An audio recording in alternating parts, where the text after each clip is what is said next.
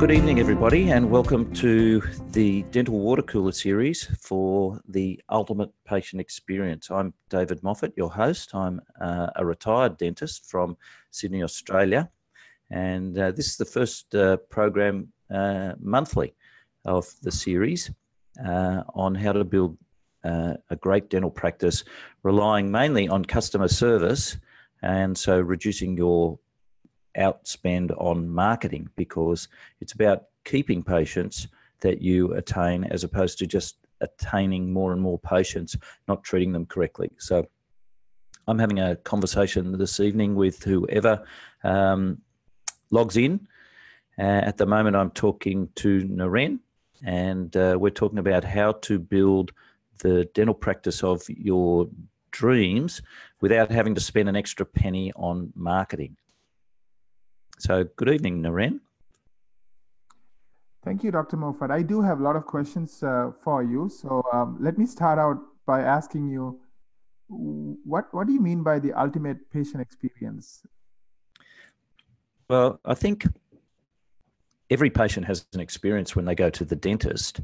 And sometimes as dentists, we forget what people are feeling, even people who are very strong and positive in their behaviours. We forget that people are quite anxious about dentistry. There's a lot of the unknown involved in dentistry, Naren, and that unknown, I feel it when I go to the dentist, and I know what's going on, but I can't see what's going on.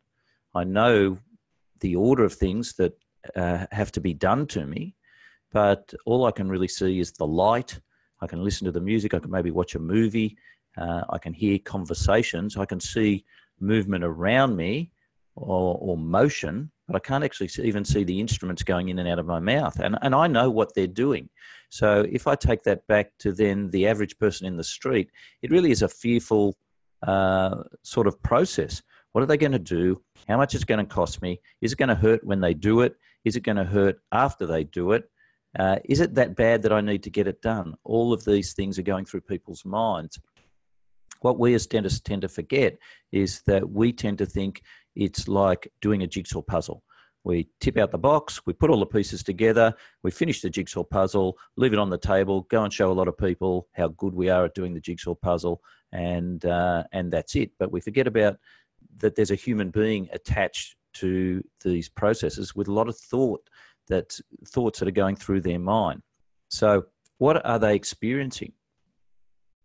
If we just treat it as a line at the post office, a line to go and pay your taxes, there's no experience involved in that. And sometimes we do that in dentistry. We start to get so mechanical with our own processes in our dental office that we forget that there's actually a human being there worried about what's going to happen to them, not knowing what has happened to them.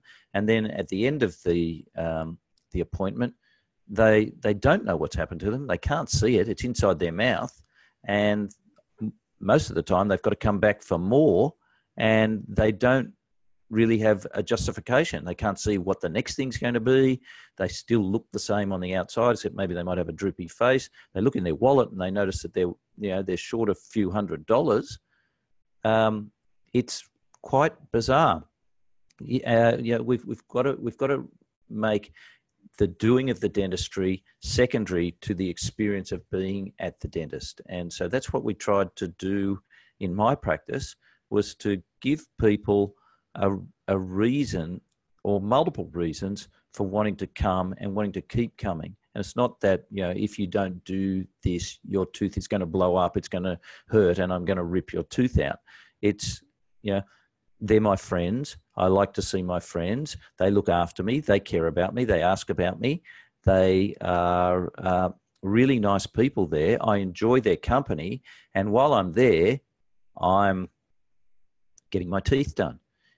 And men are worse at this, because men don't really have these relationships out there in the marketplace with vendors, retailers, things like that. Women have these relationships. Talk to women about who does their nails. Same lady does my wife's nails for 20-something years. 20-something years, seeing the same lady to do the nails. Every second Tuesday, getting my nails done. I said, you could get your nails done closer to home. My wife says, no, I've got to go to Keren. My wife travels 40 minutes across town to get a hair done every 5 or 6 weeks. I said, you should go to my guy around the corner. His salon does a lot of people like you. It's only 5 minutes away. No. And so we've got to, why can't we transpose that relationship into dentistry to build, to make it an experience, to make it like catching up with good friends. Oh, and by the way, I had my teeth done. That's what we're talking about. We're lifting the patient out of the physical of the dentistry and into the experience of the visit to our office. Does that make sense? Yeah, I think I'm starting to get it, but I think you need to help me more. Okay. So when you say there's a human being in the middle of this, and the stuff, the mechanical or the scientific side of dentistry, like working on implants or adding a crown, all that is not the reason why people come back. They come back because they have a friend they like to go see. They come back because they like the way you make them feel. Is that what I'm getting at? Yeah, it is. I had people used to come and see me and travel a long way, across town in the traffic, from rural areas into the city of Sydney. And I'd always marvel that these people were driving past many other dental offices to come and see me. Sometimes it was a whole journey out. My longest ever patient, who I saw for 28 or 29 years, I'm in Sydney. He would travel from 2 hours north of Sydney where he lived. Then he got a transfer to Darwin. He'd come every 6 months to get his teeth checked and cleaned by me from Darwin. That's like traveling from Boise, Idaho to Miami. It's a long way. It's a heck of a long way to go and get your teeth done when you're flying across land that's got a lot of dentists, and there are dentists in Darwin. And it was because of that relationship. I'd always done his teeth. I'd always looked after him. He had no reason to change. The care was always there. We'd built this mutual respect. We respected him for coming. We always, enjoyed catching up with him, and he with us as well. So, we tend to forget sometimes. One of my coaching clients was telling me he had 5 dental hygienists in his office, just built a new office, 5 dental hygienists, that's 5 patients every hour checking out. Guess what? He only had 3 receptionists and 3 FPOS terminals to process those 5 people checking out. So what he was getting, what he'd created, was a bottleneck at his dental office every hour of people leaving, because he also had people being treated for restorative by the 2 dentists.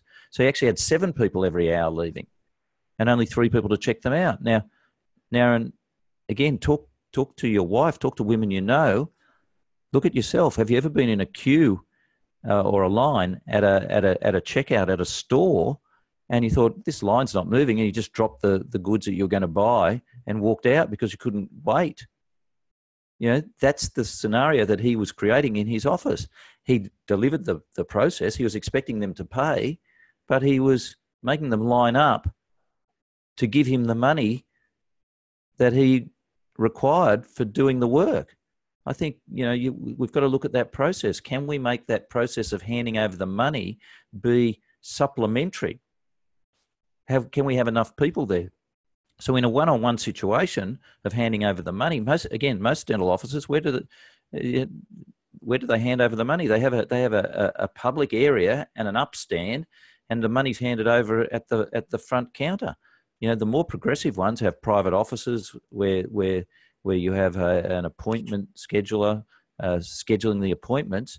But is it a matter of fact process, or is it more a conversational process? We endeavoured to create a conversational process so that talking about the fees, what was done, what's going to be done next time, was just, whatever it is, I know roughly what it's going to be. that was the relationship that we had with our patients, was that, it was all part of the process. So people would finish their treatment, but they might still be in the office for another 45 to 60 minutes, still chatting. It was really, truly a different place to go to get your teeth done. Yeah, I think I'm really starting to understand. So what you're saying is this gentleman who flew across, and to come and see you, he came because he trusted you, the person, and your team. He knew you guys had his back. Exactly. He felt safe. He felt taken care of. And he enjoyed the people he was coming to see every 6 months. That's correct. So it was worth it for him to take the time and the money and go past hundreds of dentists to come see you. But 20, how long did he come and see you? For a long time. 28 years. Wow. And in fact, Naren, he was a patient of mine before I bought that office. He was a patient of mine when I used to work, 7 miles away. And he switched to follow with me because, we built up a relationship when I was working as an employed dentist.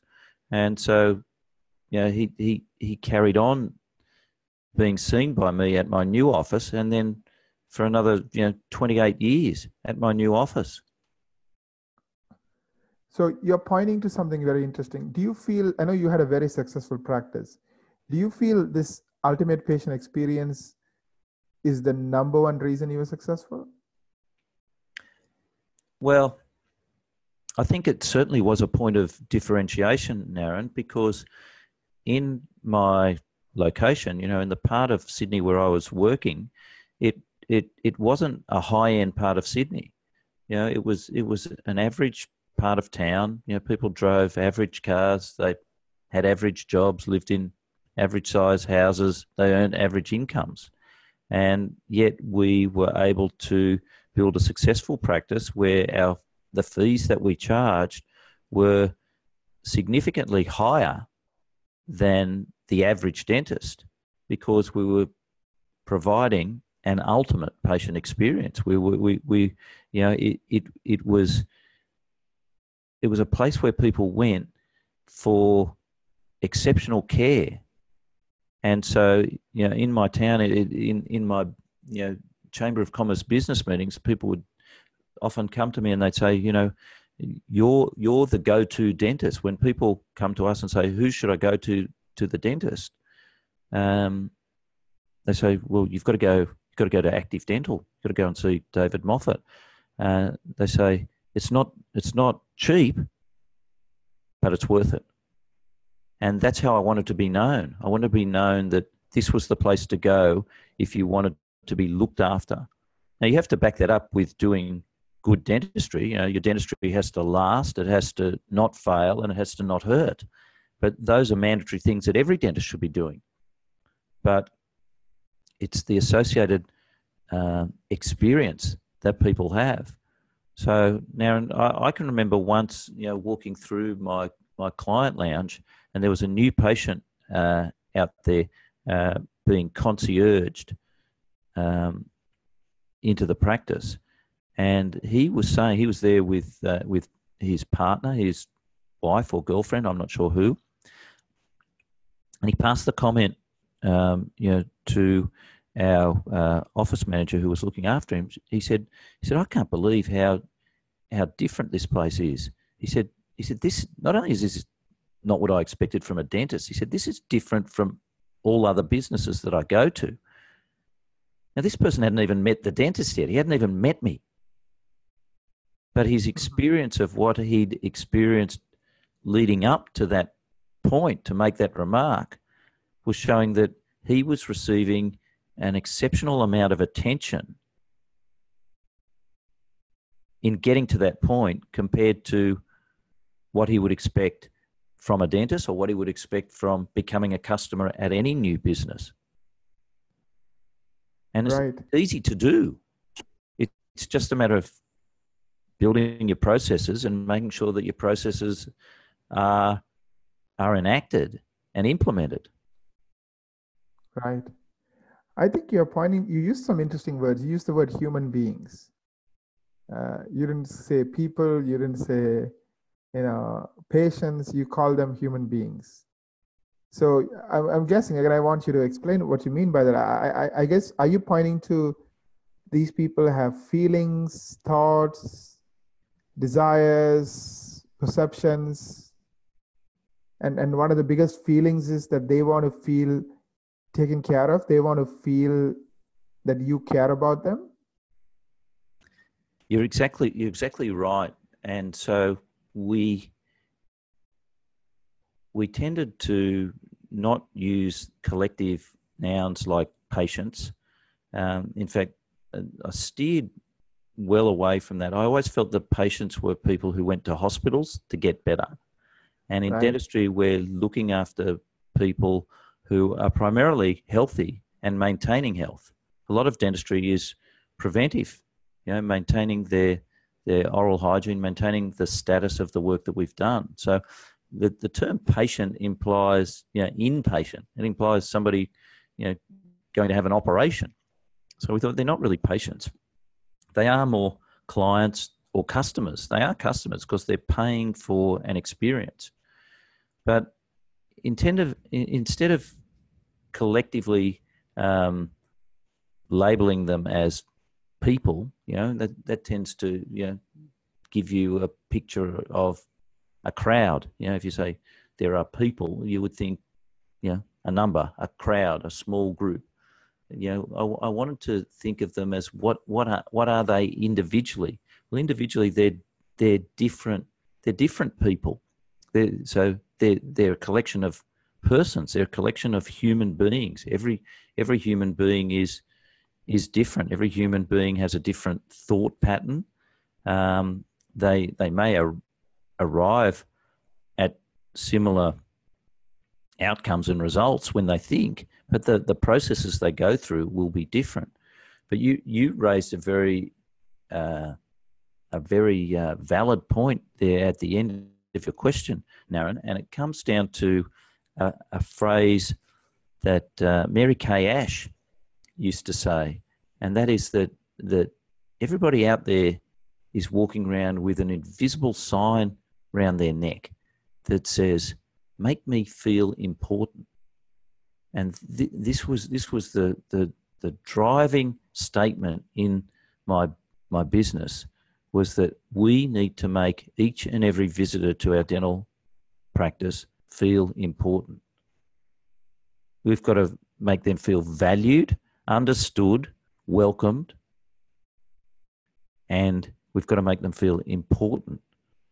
Because if they feel inferior, and a lot of dentists do this subliminally, unconsciously, I'm the superior dentist, I know what I'm doing, let me tell you how to do a filling. And they give instruction on what they're going to do, bore the pants off their patient, their customer, their client. The dental patient doesn't want to know that. The dental patient wants to know what it's going to look like in the end. It's like buying a car. You don't really want to know how the petrol, gets from the tank to the wheels to make the car go faster. You just want to know what you look like behind the wheel of that car, how you feel in that car, what your friends are going to say when you park that car out the front of their place. And sometimes we forget that it's about that person feeling important, valuing them, thanking them, going through the processes of welcoming them into the office, welcoming them to the dental operatory, to the dental chair, thanking them at the dental chair, thanking them during the dental process, during the procedure, checking in with them during the procedure, making sure that everything's going okay, checking them out with certain specific questions which they think are tailored, or they don't even think they're tailored. They think they're just directed straight at them. But they're specially crafted questions that are made to feel individual to each and every visitor to your practice. But if you don't ask those questions, then the patient, the client, the customer doesn't get to feel that experience. We used to go through and think of questions we could ask where we knew that the patient, that the client would answer in the negative.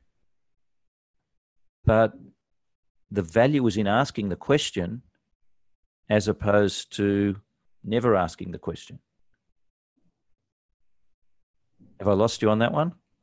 No. I think I'm still kind of thinking about the word human being. Yes. And so I think, so I'm being, right? I'm being, and I'm being human. What does it mean being human? I guess human in my mind is somebody who has thoughts, feelings, somebody who has fears, somebody who has biases. Maybe I had a bad experience with a dentist who I thought was trying to only sell me stuff. Right? Now I'm coming in with that bias, coming in with that fear. Oh, I don't know what I'm getting into. I don't know if this guy really cares about me, or is he just going to sell me stuff? Right? I'm coming in with all these things, anxieties, concerns, worries. Maybe I had a bad day. Maybe I had a fight with my wife or husband. Right? And I'm coming in with that. So you're saying, if you don't treat them like a human being, an individual, somebody with feelings, thoughts, desires, struggles, challenges, and you treat them like a patient is kind of a thing you work on, right? You totally miss that bond, that relationship, that trust they have in you.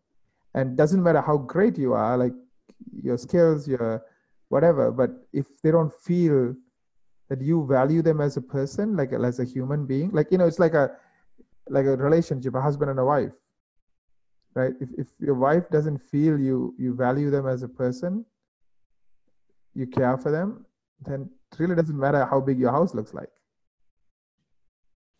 Exactly right.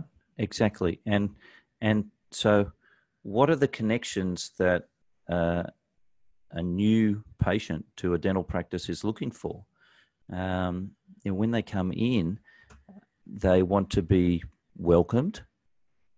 There are certain things in their mind that they. And when you say they, you mean you're pretending it's you, right? Like, yes. If you are coming into a practice, yep. What would make you feel important? Is that what you're saying? Exactly. So having somebody ready to greet you, knowing that you're arriving, knowing who you are.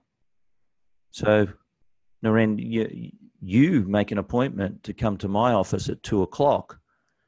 I already know that information since you've made that appointment. I know that at 2:00 on Tuesday, somebody who I've never met before is going to walk in that door and tell me that their name is Naren and they're here for an appointment. So I'm going to be waiting for somebody different to walk in the door. And so when they walk in the door, I'm going to be there ready to greet them. I'm going to be ready to greet you. And I'm going to say, hi, you must be Naren. I'm Jane. I spoke to you on the phone. Welcome to Active Dental. Now, you're not ready for that sort of greeting. You're anticipating that you're going to walk in, you're going to have to ring a bell, somebody's going to appear from somewhere, behind a desk, around a corner, through a door.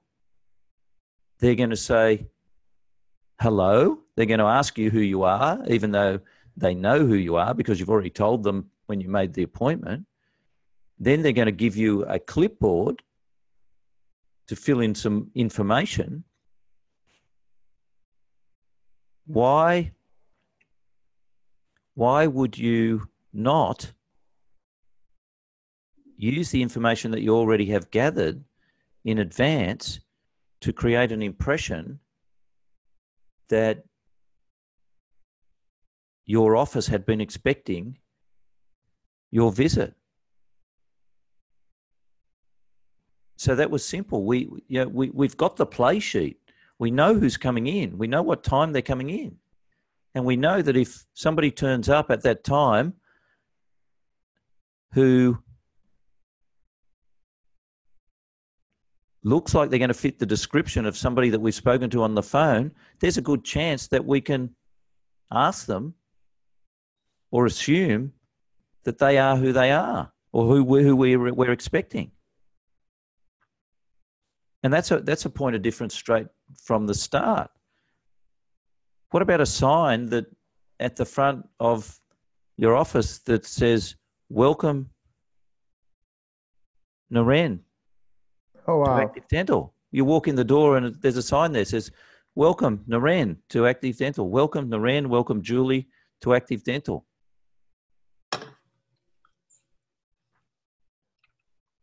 I think we have somebody by the name of Edwin here. Edwin, if you want to ask any questions. Hi, Edwin. I'm David. Welcome to the water cooler chat. Hi. How are you? Where are you tuning in from? Oh, I'm in St. Albert, Alberta, Canada. Oh, hello. What's the time there? 8:30? 6:30. 6:30. Okay. All right. So you're in Central Time. Yep. Good. How was your day? Oh, great. I didn't know I was be joining something here. I thought I was just be watching. Oh, we've got you in on the process. So we've been discussing how to create a point of difference in your practice in terms of service to your patients. So tell me about your office and what you're trying to achieve, and what you're hoping, what sort of information you're hoping to gather from our time together this evening. Oh, I've got a pretty busy practice of we're 3 dentists. I'm the main owner and 2 associates and 5 hygienists.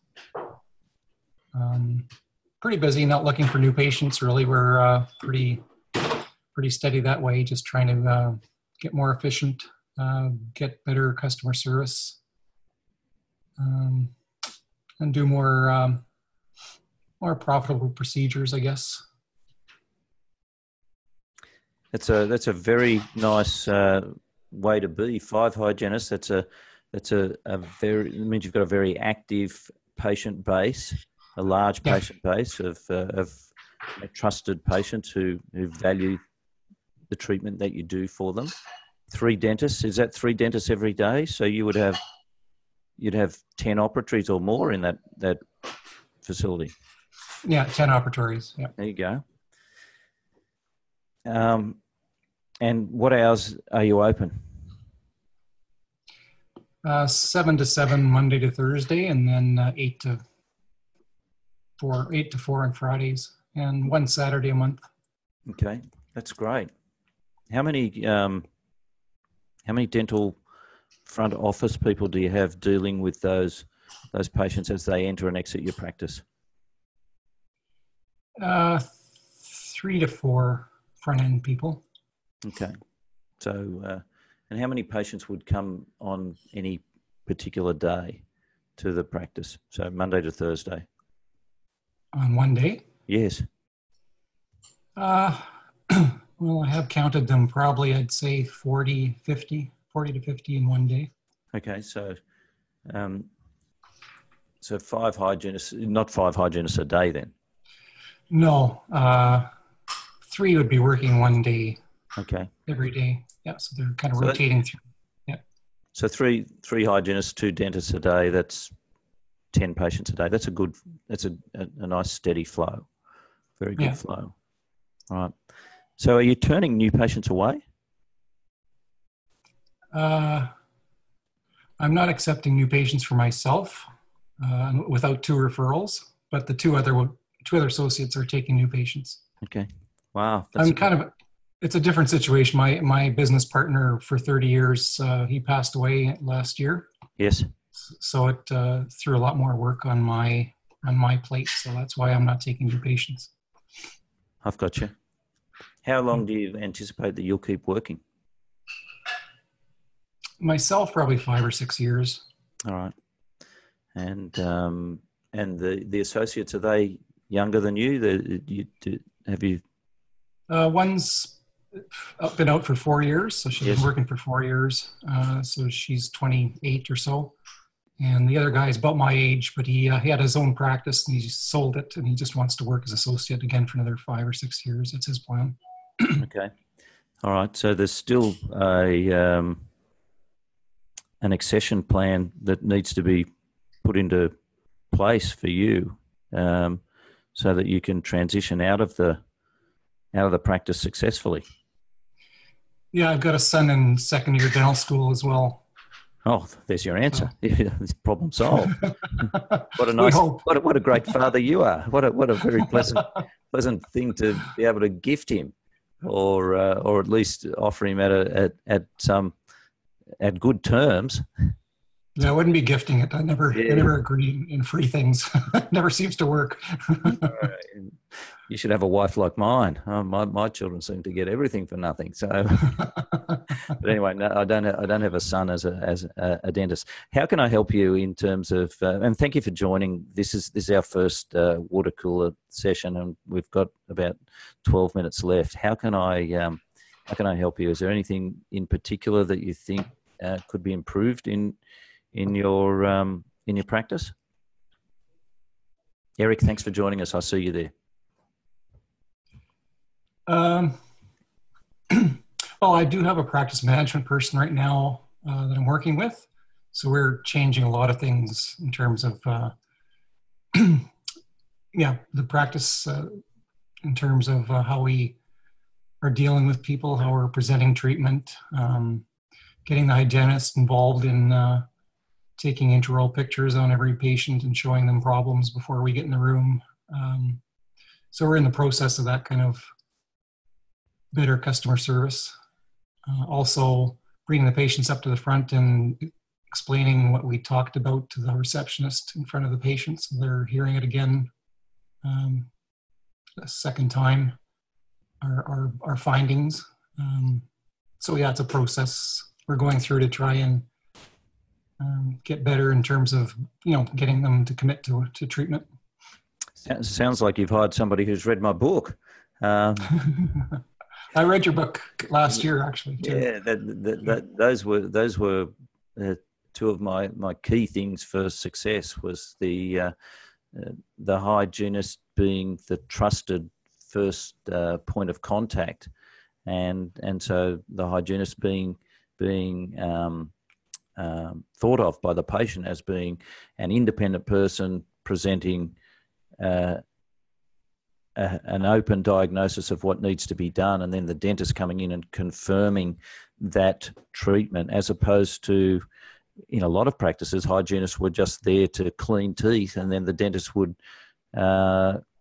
arrive and diagnose cold, and so the acceptance of treatment was less when the dentist did it the second way than in the first case, where, as you said, the hygienist takes the photos, presents information to the patient, says they're going to point, I'm going to point this out to Dr. Edwin.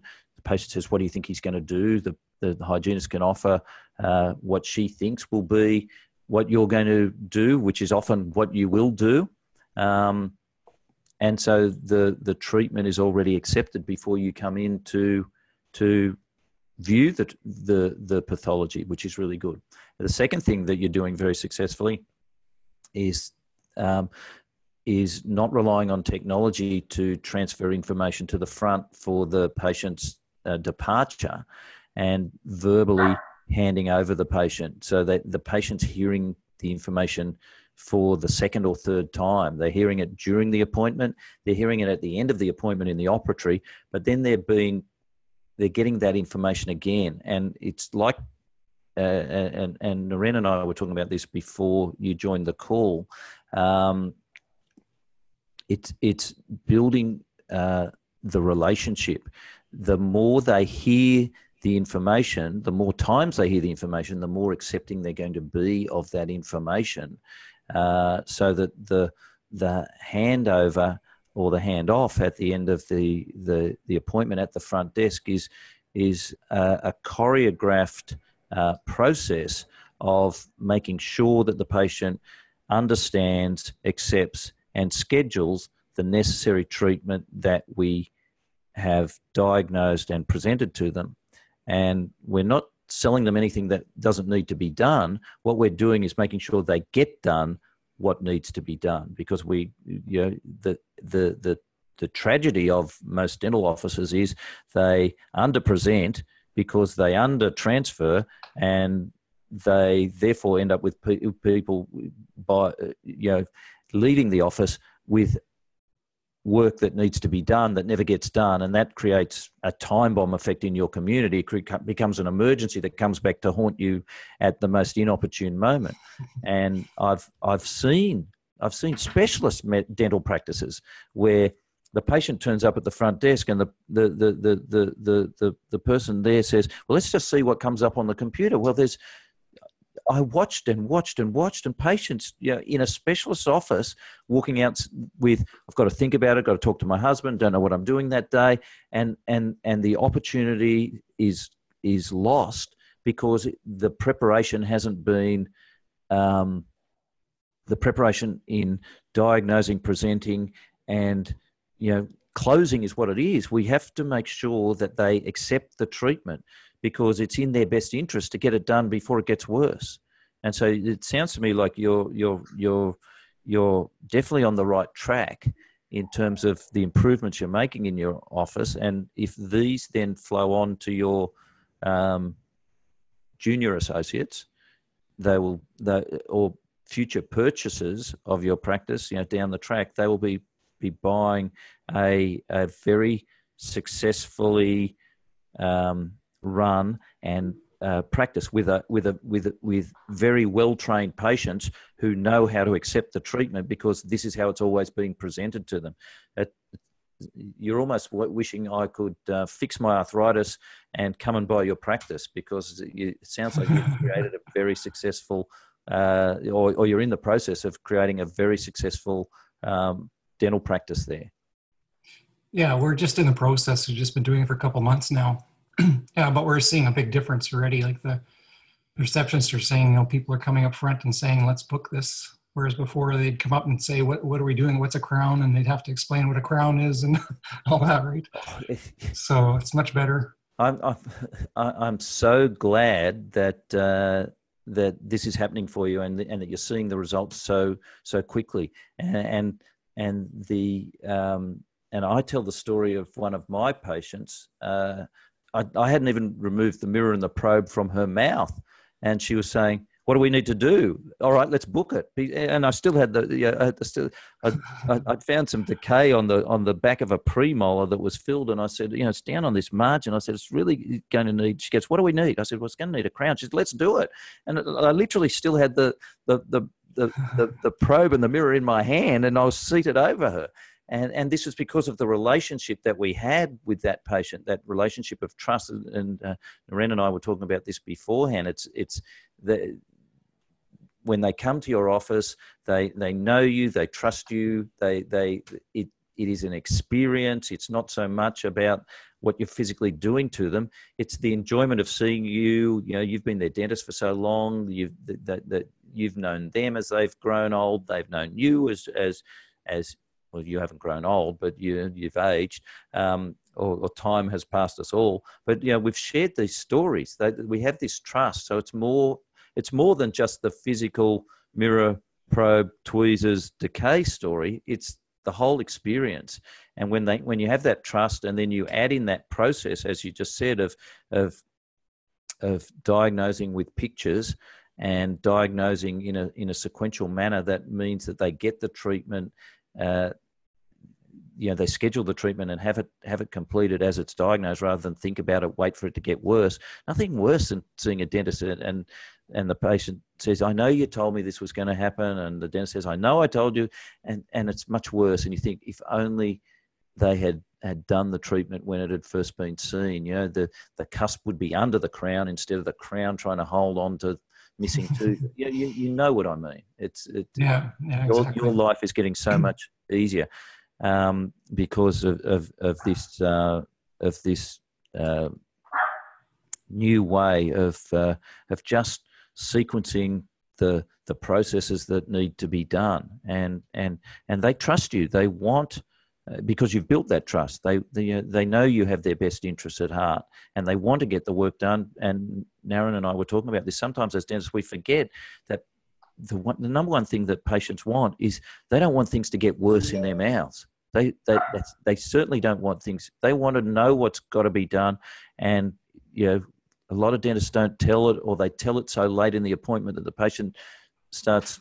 They don't feel the trust. And so by presenting it early and having the hygienist do it independently, you've created a perfect scenario for improving case acceptance and treatment acceptance. Yeah, definitely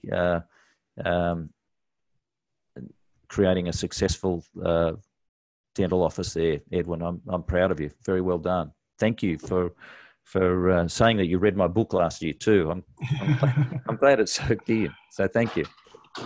Yeah, I was interested in taking your course, but you're always in New York or something, right? That's where you've had a couple courses. Yeah, I don't get to Canada too much. Either New York or Dallas are the places that I tend to fly into, and unfortunately, the US is not as populated over your side and up towards your border either. So yeah, I tend to go to the more populous parts, and Dallas is good. It's just one flight from Sydney to Dallas, and maybe in the next few years, I think Qantas is really trying to work on fuel economy to get across to New York in one go. So we'll just have to see.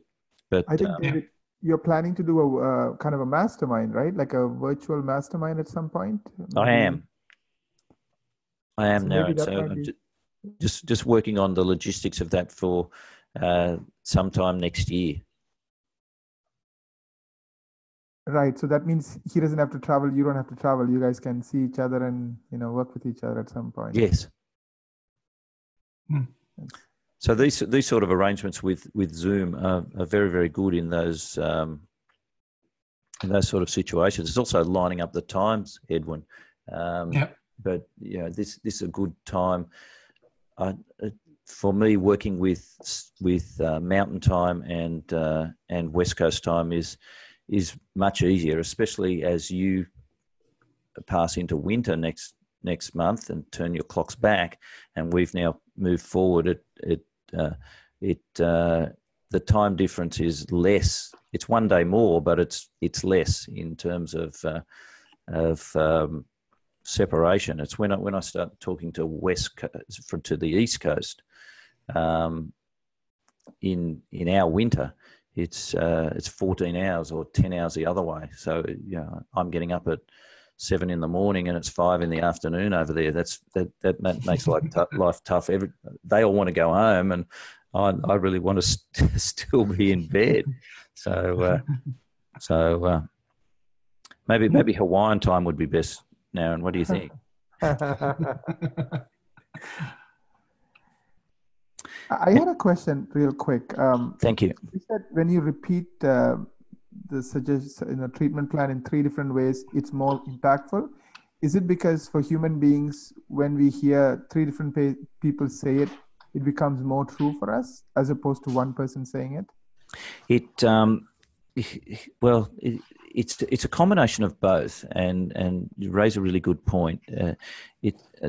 I don't know if I mentioned it or I was going to mention it and I didn't, but it's like educating children. If we tell a child to do something once, they often don't do it. If they hear it a second time, there's more chance. If they hear it a third time, there's even more chance. So how can we present that in the dental office without it being a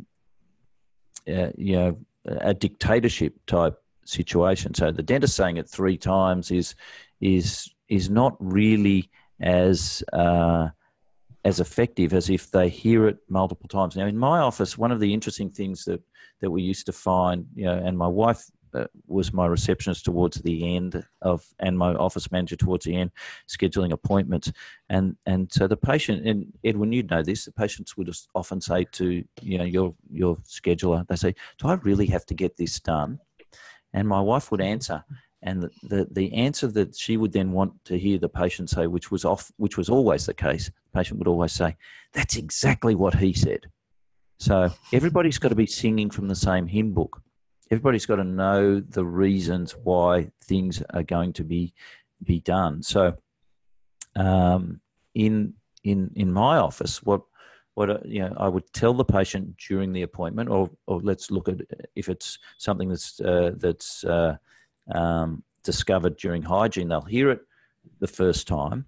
Then the second time they hear it in hygiene, they hear the hygienist telling the dentist. Then the dentist then retells to the hygienist at the end of the discovery of the examination what needs to be done and what needs to be done first. And then the hygienist then takes, or the hygienist assistant then takes the patient out to the front area and works with the scheduler and retells the story again. So that you're right, they're hearing the same information, but they're hearing it from everybody. They know everybody's attuned to the treatment. Everybody's attuned to the condition. Now, I know that some dental professionals, hygienists, get a bit funny and say, I'm not really allowed to diagnose. But, I had shoulder replacement a few years ago, and so I had to have an ultrasound and x-rays, and I can remember going in and as soon as the radiographer put the scope on my shoulder, the first thing she says, gee, you've been giving that shoulder some work.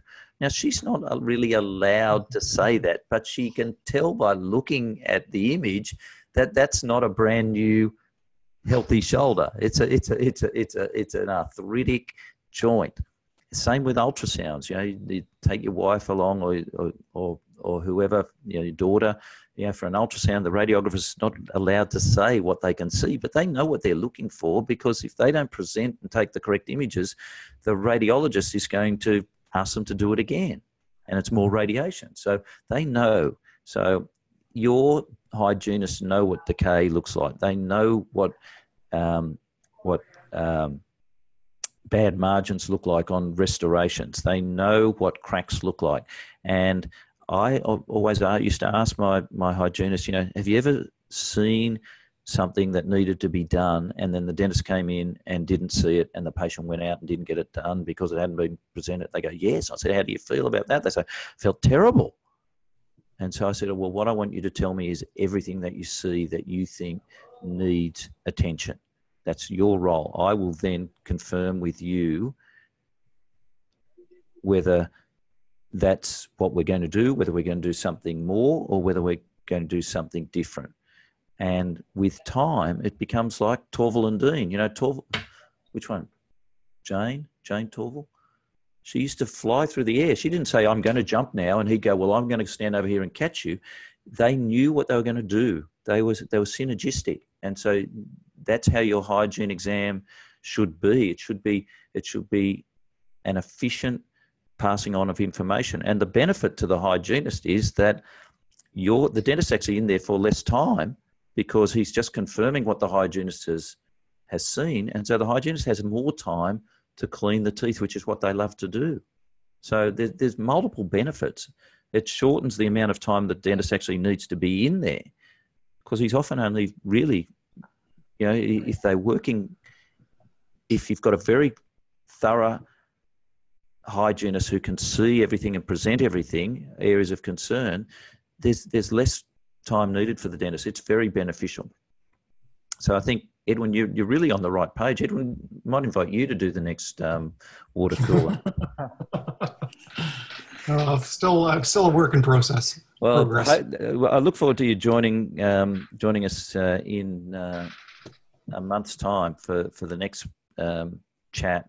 We're going to wind this one up just a fraction early because I have another webinar to go to on the hour. So thank you very much for joining us. And if you can watch the replay back to some of the questions that Naren was asking me beforehand. Really appreciate you joining us, and good luck with your practice. And if you've got any questions, just fire them off to me.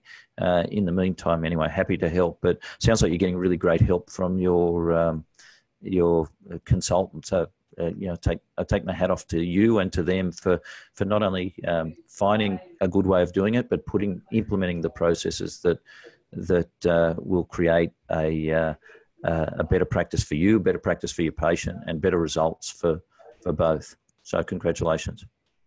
Yeah, thank you. So thanks, Naren, also for joining me on the water cooler, and it's been a pleasure presenting this for the first time. And I think we could probably even talk on this subject again down the track. We really only did scratch the surface, didn't we? Yeah, and I think there's like 7 or 8 others. I guess they have been quiet today. Maybe next time they can jump in and ask questions. Sure. Yeah. Well, sounds like somebody's got a microphone going in the background. So, Naren, I'll sign off now. Thank you again. Thank you, Edwin, for thank you. doing that. I don't know if you caught. We had a big downpour and thunderstorm here during the middle of the call. About the time you joined, Edwin, it became very dark outside. Oh. A couple of claps of thunder in the distance. But we're getting some good rain, and we don't need it where I am, but we do need it on our farmlands to create some growth. I heard a farmer on the radio this morning saying that half an inch of rain creates an inch of grass, and he was also explaining the difference between how cattle eat grass and how sheep eat grass, and also we have kangaroos, which are vermin down here. So the kangaroos and the sheep, they can get the grass, they get right down to the dirt, but the cattle only get down to about an inch. So you really need long grass to grow for the cattle to be able to grow the beef that's needed. So droughts are no fun. So I'm hoping this rain's coming down a little bit west of here. Anyway, that's the weather report for today. Thanks, Edwin. Good to chat with you. Naren, thank you very much. And I'll end the meeting now, Naren, and we'll chat again for sure. Edwin, appreciate you joining us. And Eric, see you again. Thank you as well, and those others as well. All the best, everyone.